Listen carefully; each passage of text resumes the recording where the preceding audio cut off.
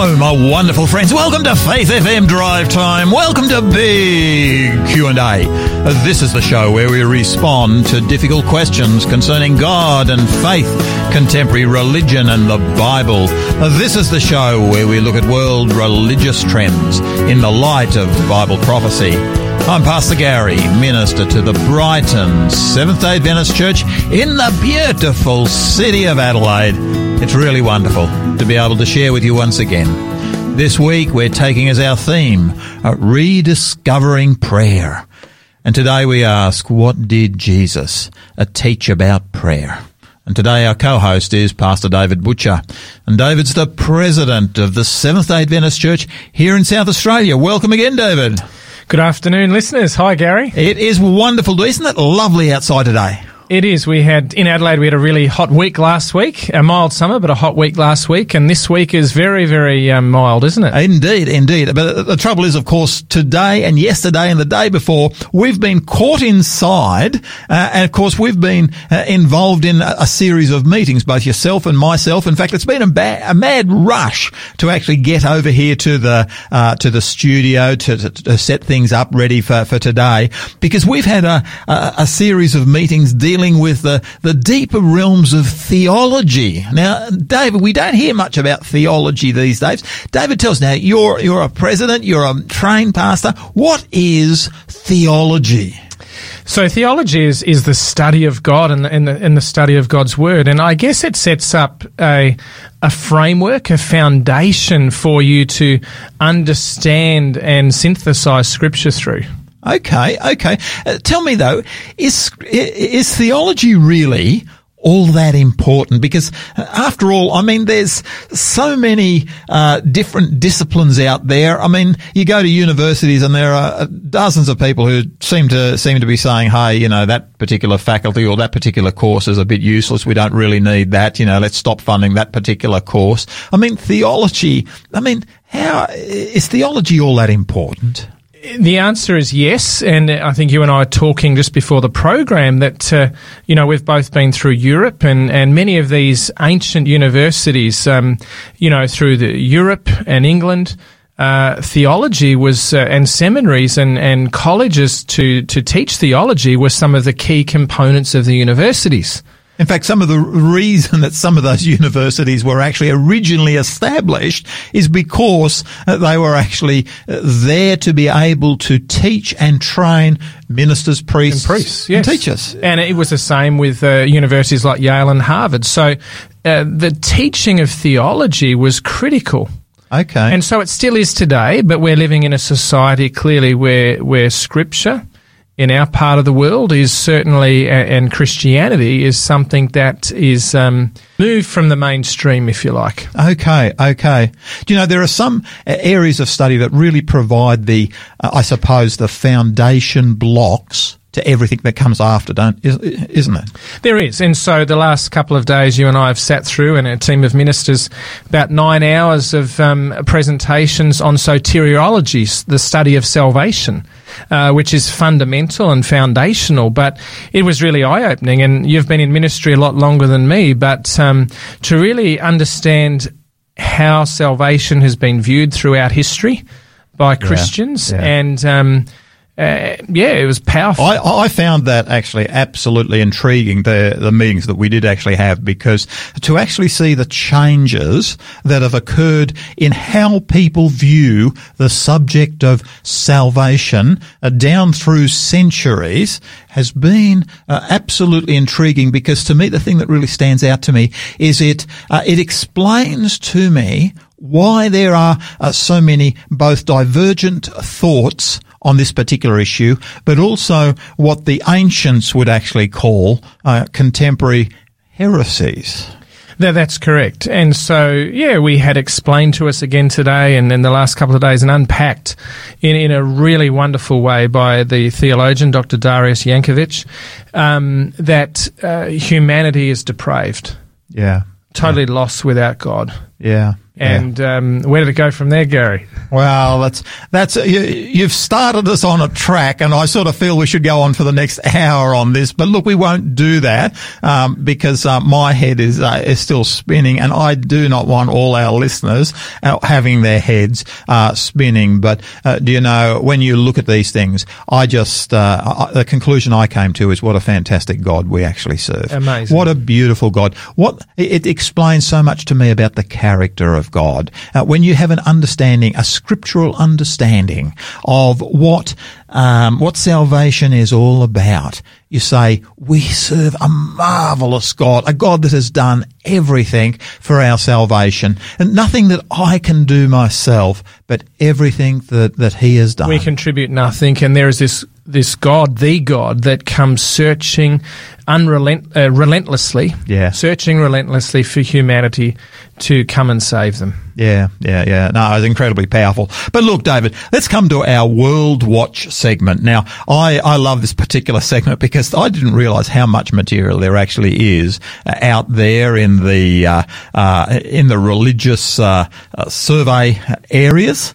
And I came across an article. This one comes from just late last year, and it particularly concerns the religious lives of US teens. Now, we actually haven't said a great deal about youth and the religiosity of young people on this particular program. So this particular survey really stood out to me. It talked about the 10 key findings about the religious lives of US teens. Now, this is what this particular survey did. Parents have a lot of influence, the article said, over their teenagers. We know that, including when it comes to religion. But while teens in the United States take after their parents' religiosity in many ways, they stand out in some others, according to a new Pew Research Center report. The report looks at US teens' religious lives and the way these reflect or don't reflect the religious lives of their parents. It's based on a survey of 1,811 pairs of teens aged 13 to 17 and their parents, with one teen and one parent from each household being interviewed. Each person answered questions not only about their own religious affiliation, beliefs and practices, but also about the role they think religion plays in the life of the other person taking the survey. What were the key findings of the report? Well, let me mention just a couple, and then I'd love you to actually talk about, comment on one of them. The first one they concluded was that most teens do actually share the religion of their parents or legal guardians. Now, this wasn't a surprise. This has been shown in many surveys. Young people, if they're going to move away from Christ and religion, often do that about the age of university. Teenagers tend to reflect the religion of their parents or guardians. Approximately half of teens, 48%, say they have all the same religious beliefs as their parents. Significantly, however, 1/3 of them say the parent actually doesn't know that they do differ in their religion, but they're going along with their religion at this particular point in time. The one I'd like you to comment on, though, David, is this one. It's the third conclusion that this survey brought to the surface.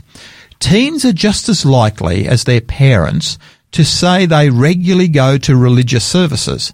But when it comes to more personal forms, and of course this is what we're dealing with today, when it comes to more personal forms of religious expression, teens appear less religious than their parents. And then it said this: teens are less likely than their parents to pray daily. That compared 27% of teens versus 48% of church-attending parents. Teens are less likely to believe in God with absolute certainty. That's 40% compared to the 63% of those church-attending parents. And teens are less likely to consider religion very important in their lives.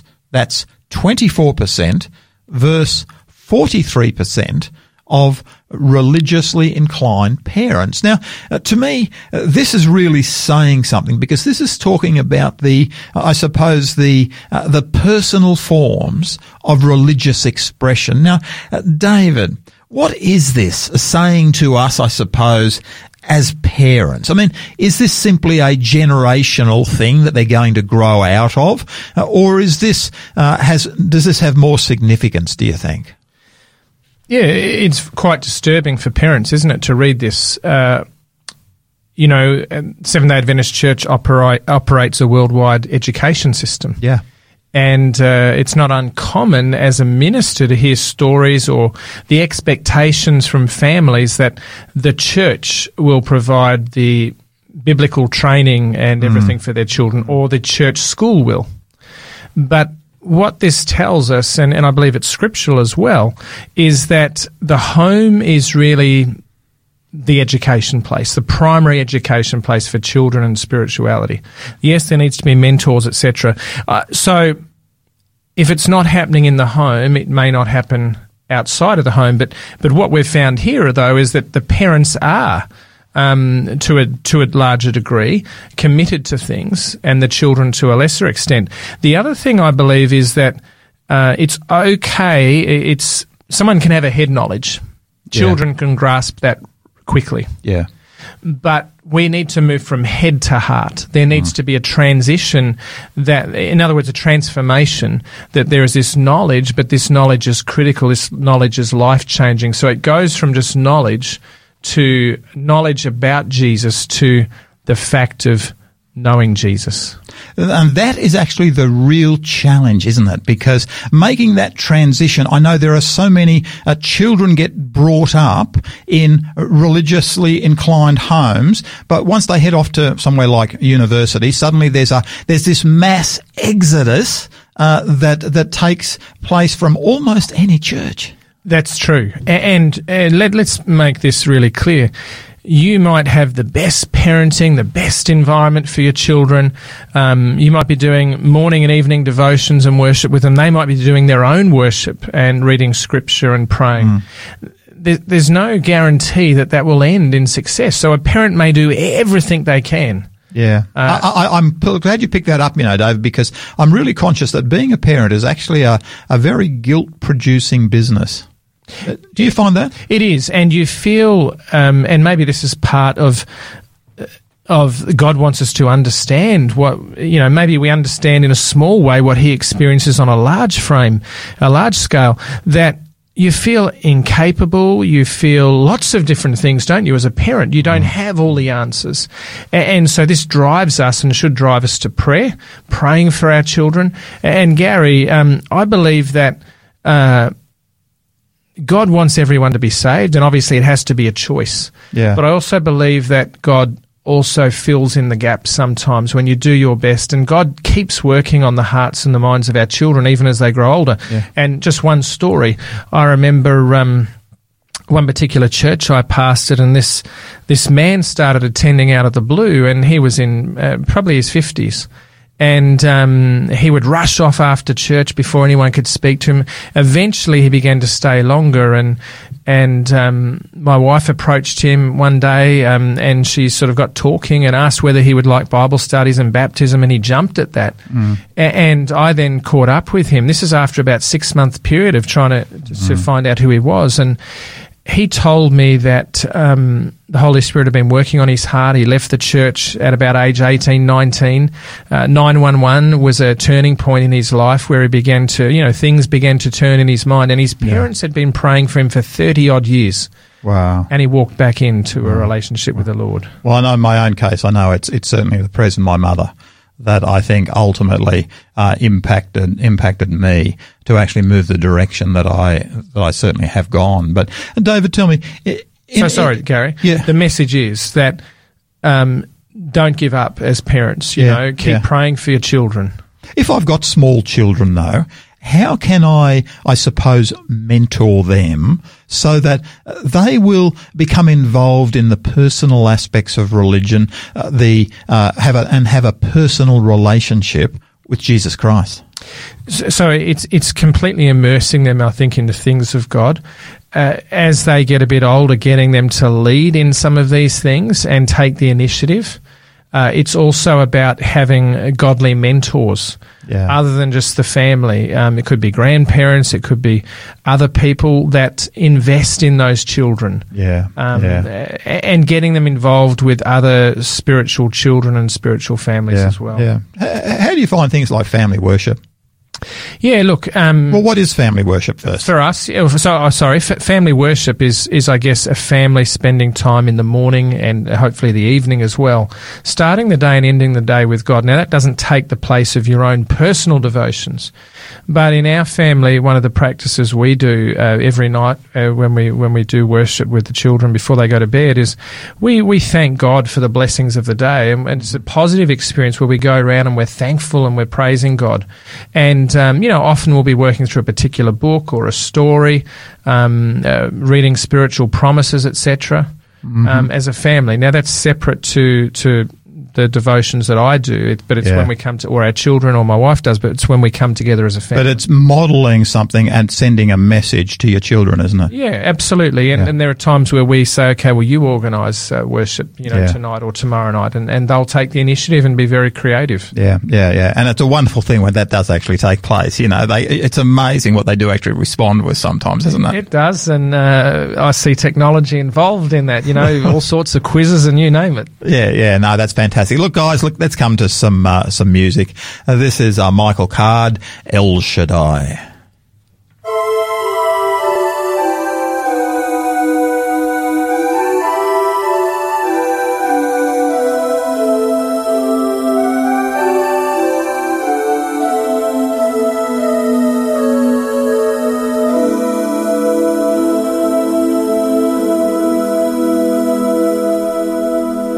El Shaddai, El Shaddai, El Elyon Adonai.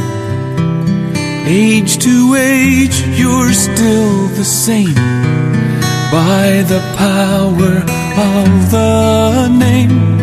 El Shaddai, El Shaddai, Erakim Kana Adonai.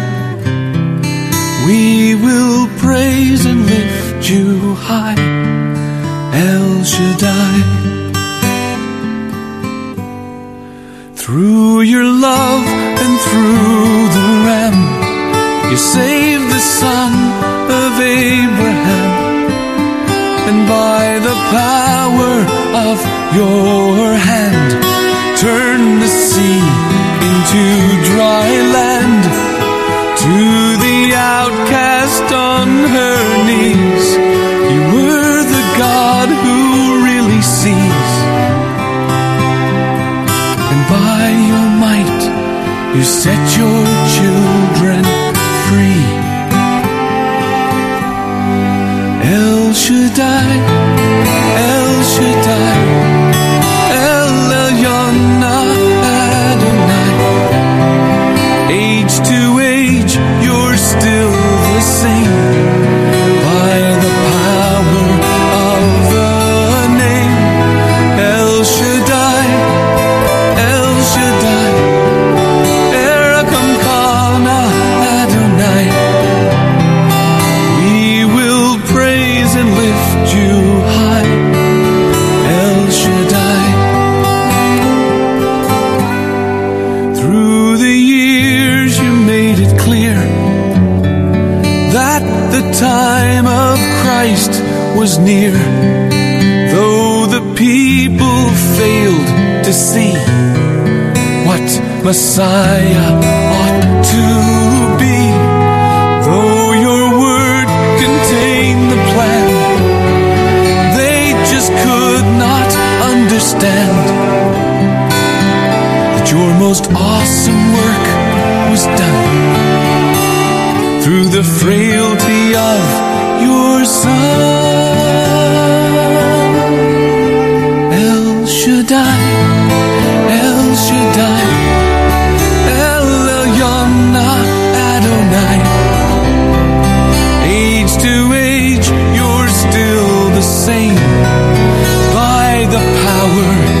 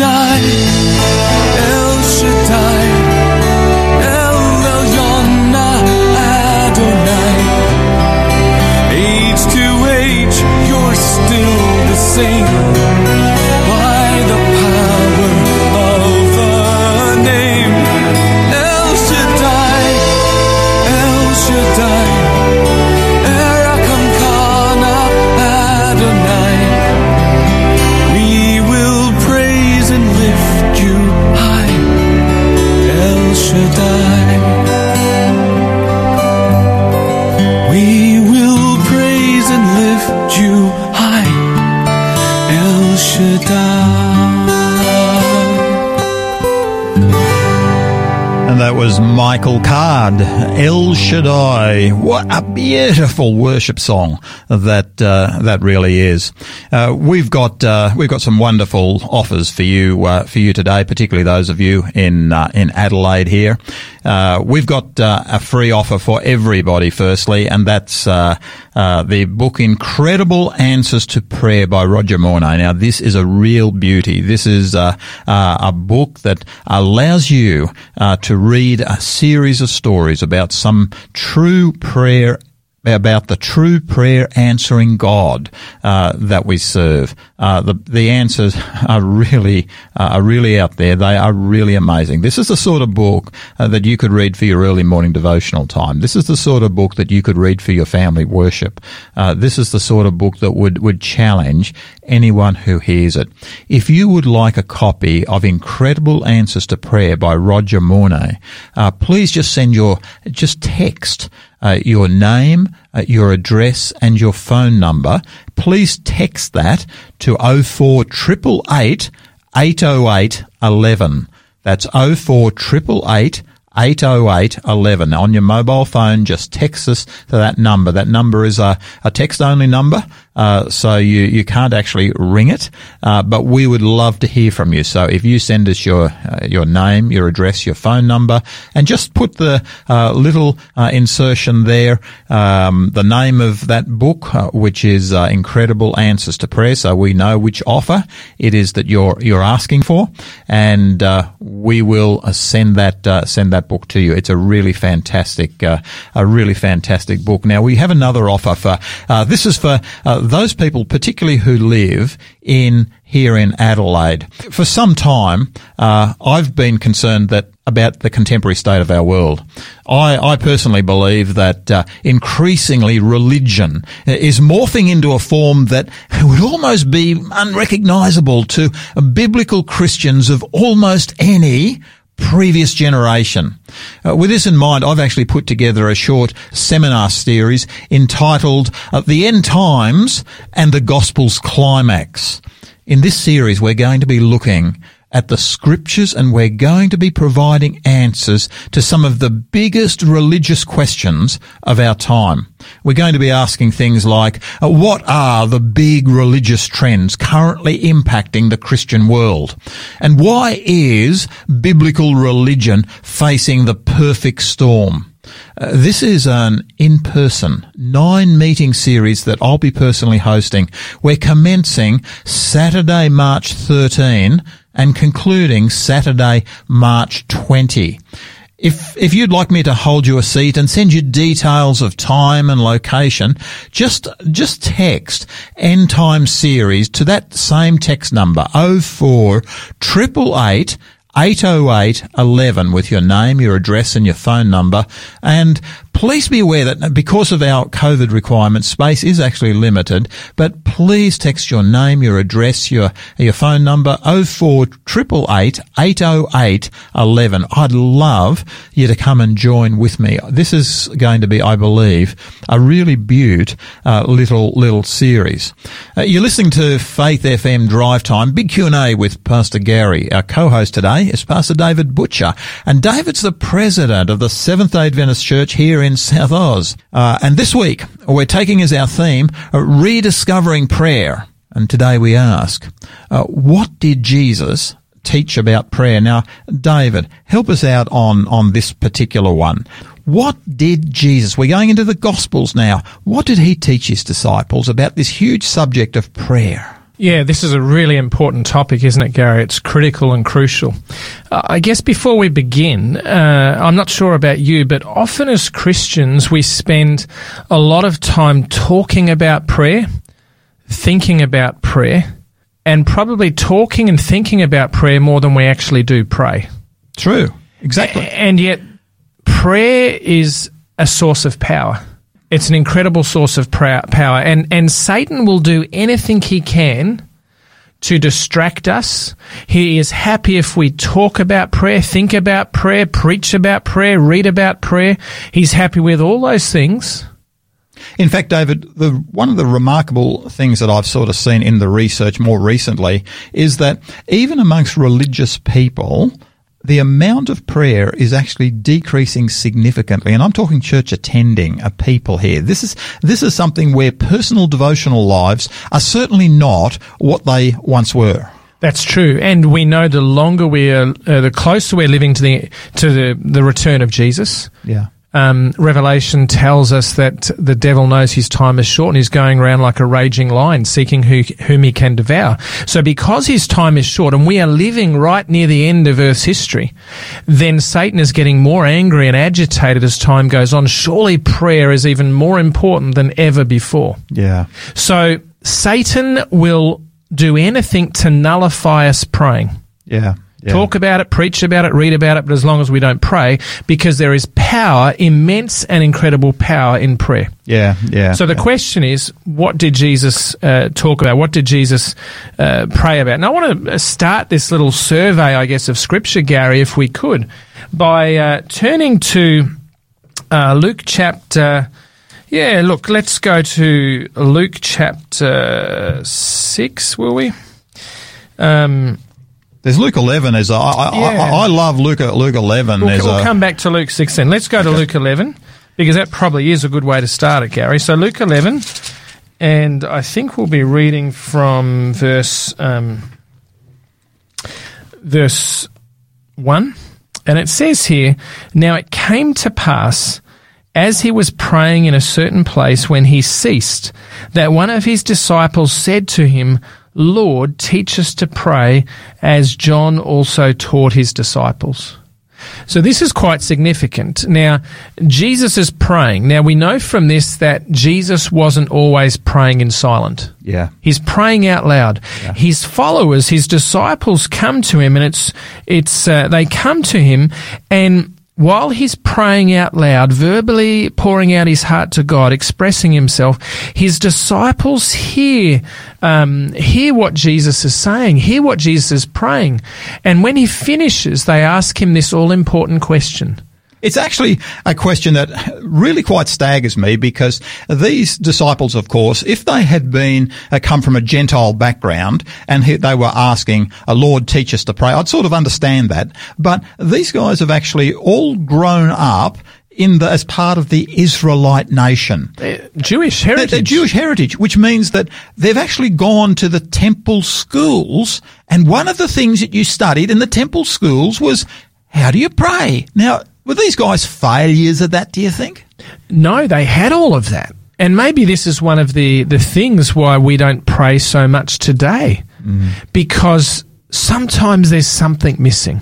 Yeah. And I remember at funerals that I've attended, I attended my cousin's funeral. He died of a brain tumor at 26. Yeah. And the prayer that the pastor preached, I've probably heard 3 or 4 powerful prayers, but this pastor, there was the casket, the coffin at the front of the church, and he was my best friend that I'd lost. And the pastor, that final prayer, he was pleading, and I was certain that there was going to be a resurrection. Wow. It was just this incredible conversation with God, intimate conversation that was there for the whole church to hear. In other words, in this particular prayer that Jesus prays, the disciples have heard something, even though they are people who are regular prayers. They've been taught to pray. They know what it means to pray.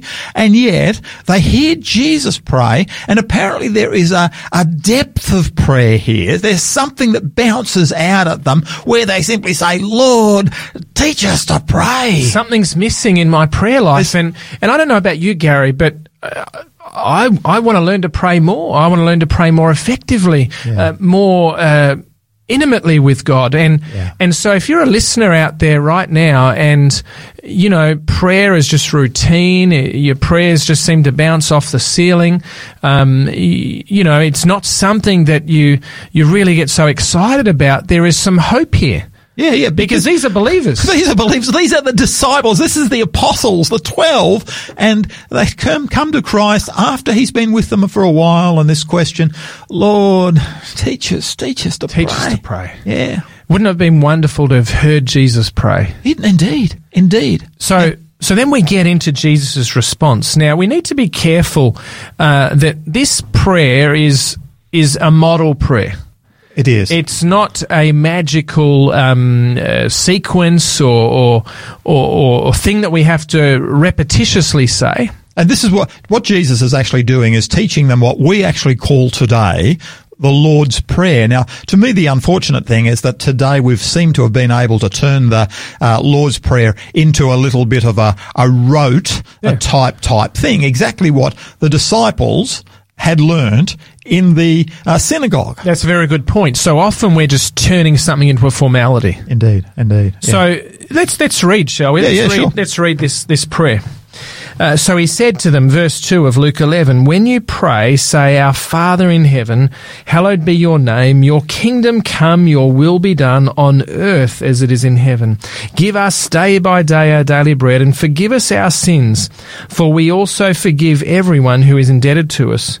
And do not lead us into temptation, but deliver us from the evil one." It's a simple prayer, isn't it? It is a simple prayer. Now, let's pull this apart a bit, Gary. It's a model prayer. He says, when you pray, say.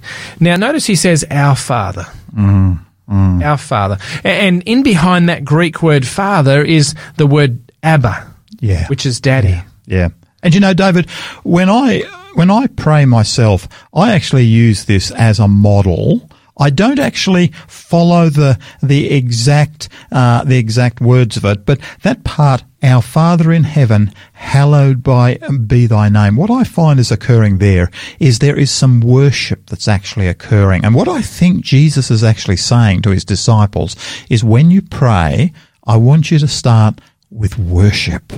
Absolutely. In fact, one of the words that's often used for prayer is a Greek word proskuneo, which means to be prostrate on the ground, almost like in front of a king, flat on your face on the ground, which is a very vulnerable position.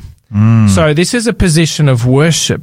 Prayer is worship. Yeah. Which means you don't actually, when you start your prayer, worship doesn't have to be just said, Our Father in heaven, hallowed be your name. You actually say things whereby you're worshipping the Heavenly Father. So meaningful from our own heart. Meaningful from our own heart. Now, the other important thing for me, Gary, with the beginning of this prayer, Our Father, our Daddy, which is in heaven. Our Father in heaven, holy is your name. So this tells us that here we serve a God that is omnipotent, a God that is all-powerful, a supernatural being, the creator, the originator of everything. And what an incredible privilege it is for us to be able to come as his children and sit at his feet. You know, this is one of the things I absolutely love doing first thing in the morning. You know, I'm thankfully I'm a morning person. I feel sorry for night people. I go to bed, reasonably early, but I get up reasonably early as well. My wife would say too early. But, there's a privilege of being able to worship the Most High God and to glorify his name. Sometimes to do that, I actually use one of the Psalms. Yeah, absolutely. So here is a God who is sovereign. He is above everything. He is transcendent. Yeah. He is high above our Father which is in heaven. Now that gives an element of distance, if you like, and yet Jesus says, Daddy. Our Daddy. So there is this balance between this God that is transcendent, above everything, but is also very immanent, very near. Yeah. So we worship a holy God, a high and holy God who is perfect, but a God who is also near. Yeah. Holy is your name, your kingdom come. Now, how often do we really pray for God's kingdom to come? Yeah. What does that mean to you, David? Are we talking there about I'm a Seventh-day Adventist pastor. I know Scripture teaches a lot about the second coming of Jesus Christ. Is this just talking about the second coming of Jesus Christ? Look, I think two things. I believe it is talking about the return of Jesus, his second coming, but also for the reign of Jesus in our own lives. Yeah.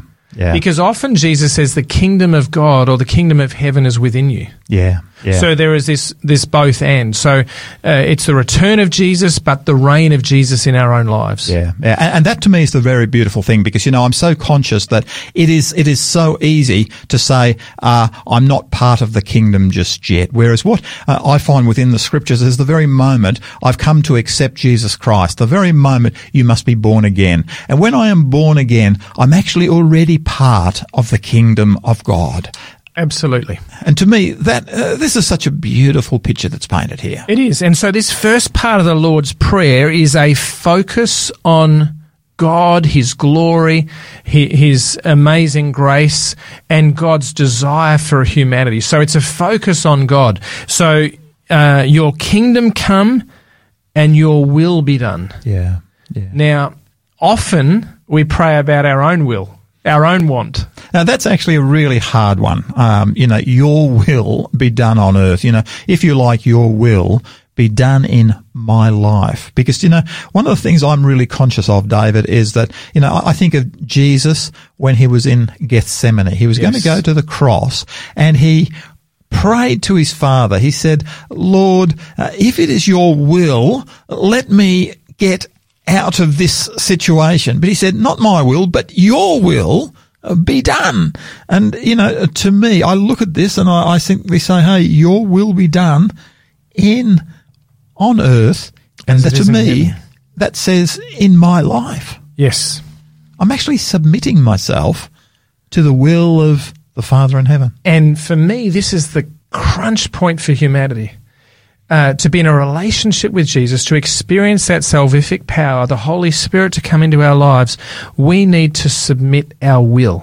Yeah. We need to say, not our will, not what I want, but you want. And as you say, Jesus there in the Garden of Gethsemane, he says, if this cup, if this plan of salvation, if this torture, this execution that is about to take place, if there is any other way for salvation to occur, please let it happen. Yeah.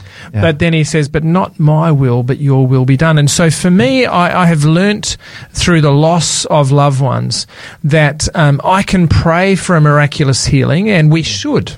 Yeah. God wants to hear our prayers. He wants to hear our heart's desires. Yeah. But here is Jesus also praying for his heart's desire. But then he says, but not my will, but your will be done. And this is actually something that about says something about the walk of faith, David, because one of my favourite chapters in the Bible, I go there every now and then when I get a little discouraged, is Hebrews 11. And Hebrews 11, of course, is a marvellous chapter because what it's doing is talking about this thing called faith. And you get, by faith Abel, and it tells the story of Abel, by faith Enoch, by faith Noah, by faith Abraham, by faith Sarah, and it just keeps on going. Abraham and Joseph and Moses, and by faith the walls of Jericho. Well, and then it comes to a real crescendo. And what more shall I say? For time would fail me to tell of Gideon, of Barak, of Samson, of Japheth, of David, of Samuel and the prophets, who through faith subdued kingdoms, worked righteousness, obtained promises, stopped the mouths of lions, quenched the violence of fire, escaped the edge of the sword, out of weakness were made strong, became valiant in battle. The list just goes on and goes on, and this crescendo that keeps going higher and higher, but then there's a sudden twist. And David, it's this twist that has troubled many people, because it says this: others were tortured, not accepting deliverance, that they might obtain a better resurrection. Still others had trial of mockings and scourgings. They were stoned, they were sawn in two, they were tempted, they were slain with the sword. They wandered about in sheepskins and goatskins. David, sometimes I wonder, I've said to some people, are these the people who didn't pray? No, absolutely not. Because one of the things, and Jesus is the model here, correct? Yeah. Prayer life and an active prayer life does not mean we won't have hardship. Does not mean that life will be a bed of roses. And that's certainly the example that we find in the Great Faith chapter of Hebrews chapter 11. And I would encourage any of our folks that if you want to be inspired, please go and read Hebrews chapter 11. It's called the Great Faith chapter. To me, it can change your religious experience. So, Gary, they might have been slain and with a sword and wandered around in sheepskins and goatskins, destitute and afflicted and tormented and sawn in two. But I love Hebrews 11, verse 13 onwards. These all died in faith, not having received the promises, but having seen them afar off. They were assured of them, embraced them, and confessed that they were strangers and pilgrims on the earth.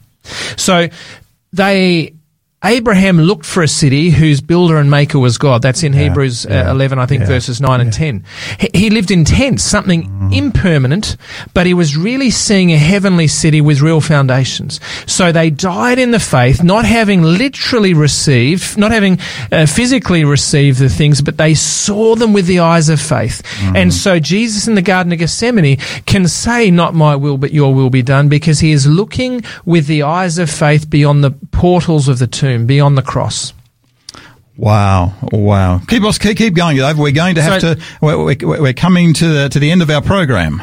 So let's go back, Gary, to Luke chapter 11, and the Lord's Prayer. Your will be done on earth as it is in heaven. And then he says in Luke 11, give us day by day our daily bread. So we should pray for our needs. Yeah. God knows our needs, doesn't he, before we even ask. He does. Pray for our needs. Doesn't always give us what we want, but to pray for our needs. And then he says, forgive us our sins, for we also forgive everyone who is indebted to us. I think the Matthew account says, forgive us our sins as we forgive those who sin against us. Yes. So this tells us something else about prayer and forgiveness. God won't hear our prayers if God won't answer our prayers if we're not having a forgiving spirit with someone else. Yeah. We're forgiven as we forgive. That's a little bit of a frightening thought, actually, David. That's a little bit of a frightening thought because, I'm so conscious that we're living in a world where grudges and hard feelings seem to multiply like the proverbial plague. And, what Jesus is saying here is those people who have offended you, I want you to actually forgive them. And what's more, I'm actually going to forgive you to the same extent that you forgive them. Now, that's a bit challenging. It is challenging, it is. But when we forgive others, there is a weight and a burden that's lifted from us. There are a number of other things. Jesus ends that prayer, model prayer, by saying, lead us not into temptation, but deliver us from the evil one. Yeah. So Jesus knows that prayer is a powerful weapon against the enemy. And we can pray for the deliverance and the protection from Satan. Yeah. Not protection from Satan, protection against Satan. Yeah. No, this is an incredibly powerful, it's a teaching prayer that Jesus used given to his disciples at their request. I love what's actually being shared here. But David, look, let's come to some music. I love this particular song. This is, Bethany Dillon. How Deep the Father's Love for Us.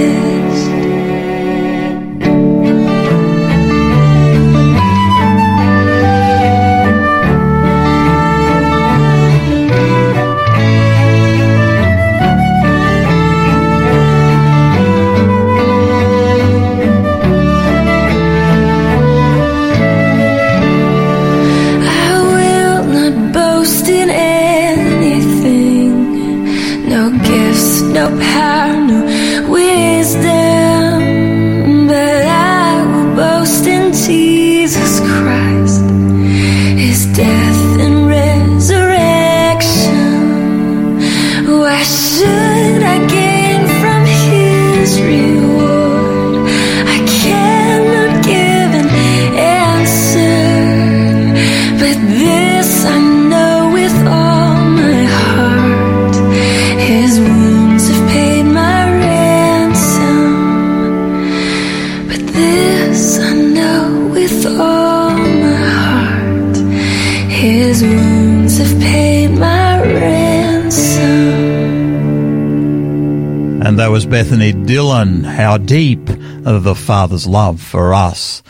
We've got a wonderful gift for you today. If you would like the book Incredible Answers to Prayer by Roger Mornay, please text your name, your address, your phone number to Faith FM, and that's 0488 808 11, and just add to that the name of the book that you want. That's Incredible Answers is the book that you're looking for. Incredible Answers, with your name, your address, your telephone number, and please text that to 0488 808 11. Also, if you've got any comments or any questions that you'd like us to deal with, please feel free to text those through to us as well. We're happy to deal with those questions. That's 0488 808 11. We'd love to be able to respond to you.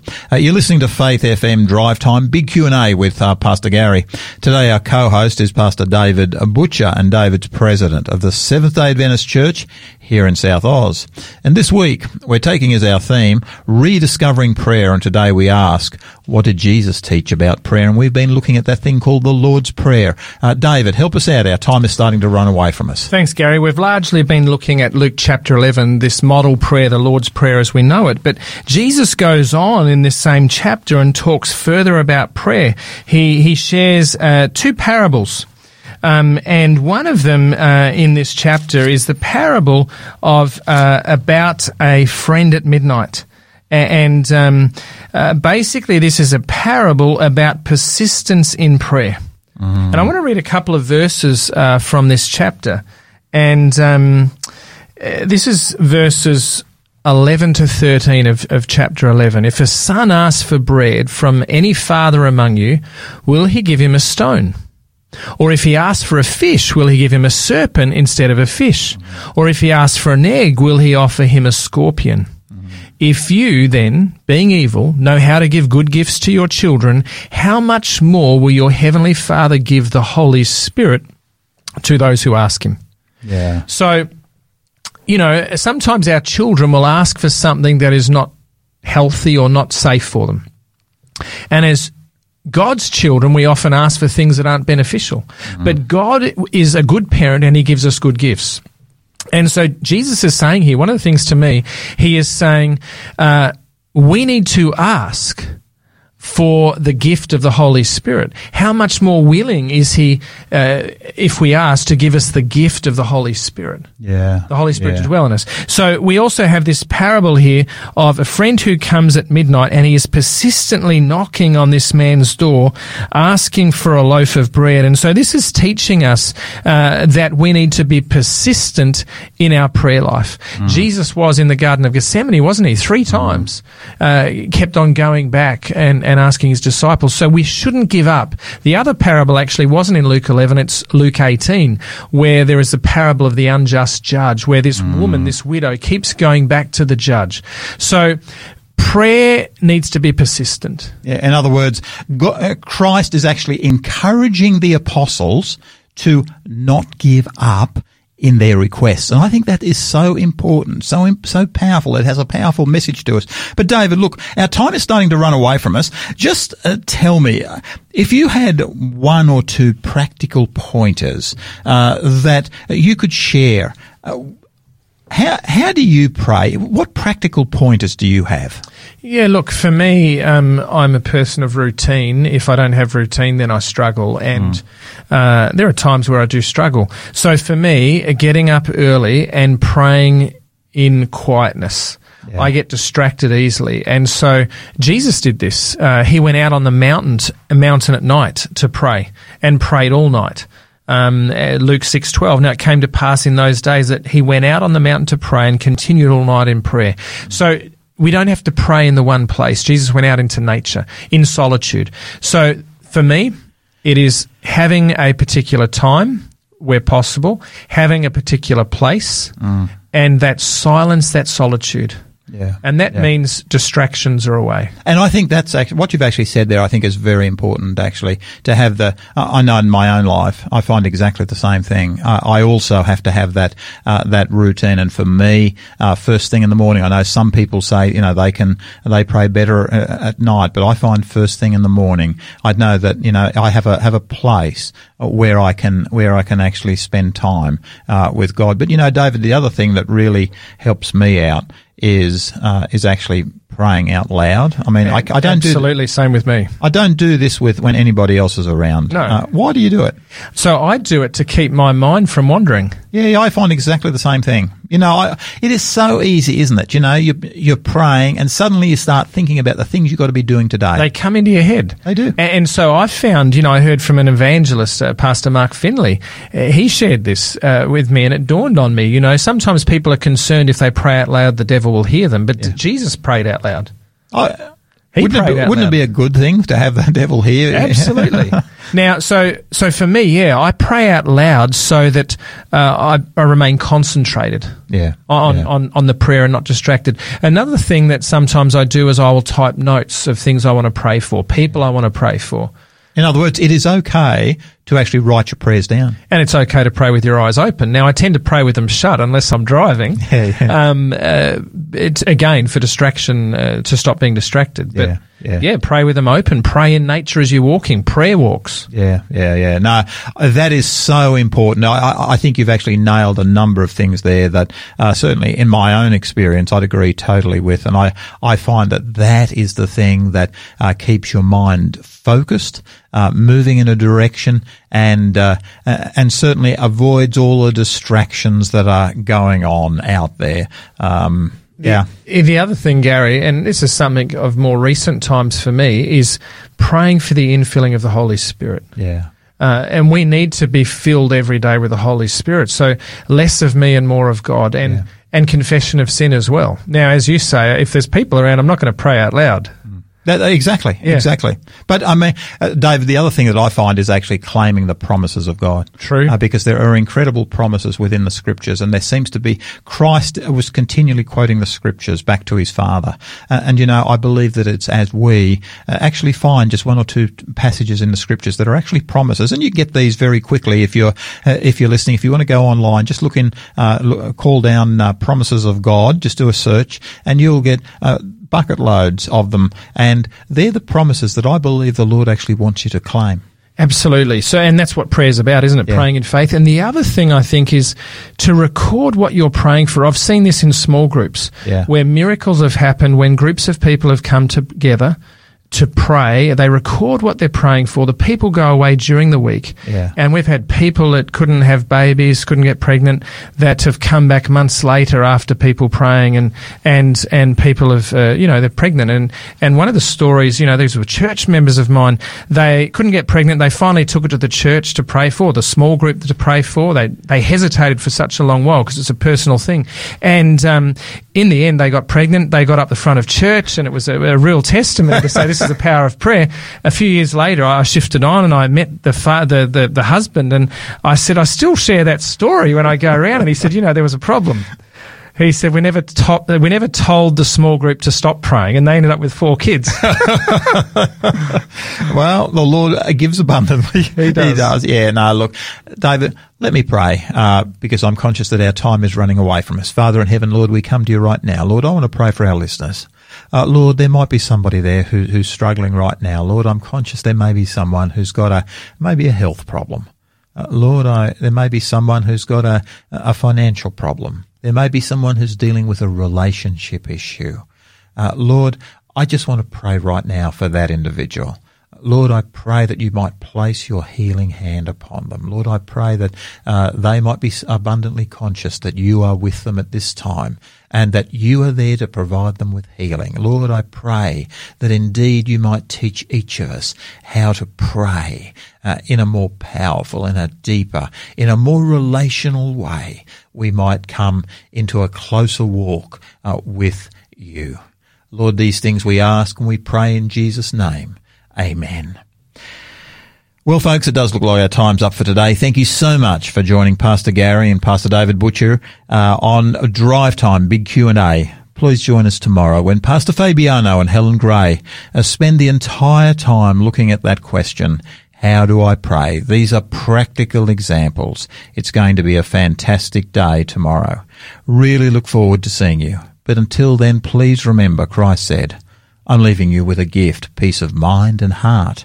And the peace I give isn't like the peace that the world gives. So don't be troubled or afraid.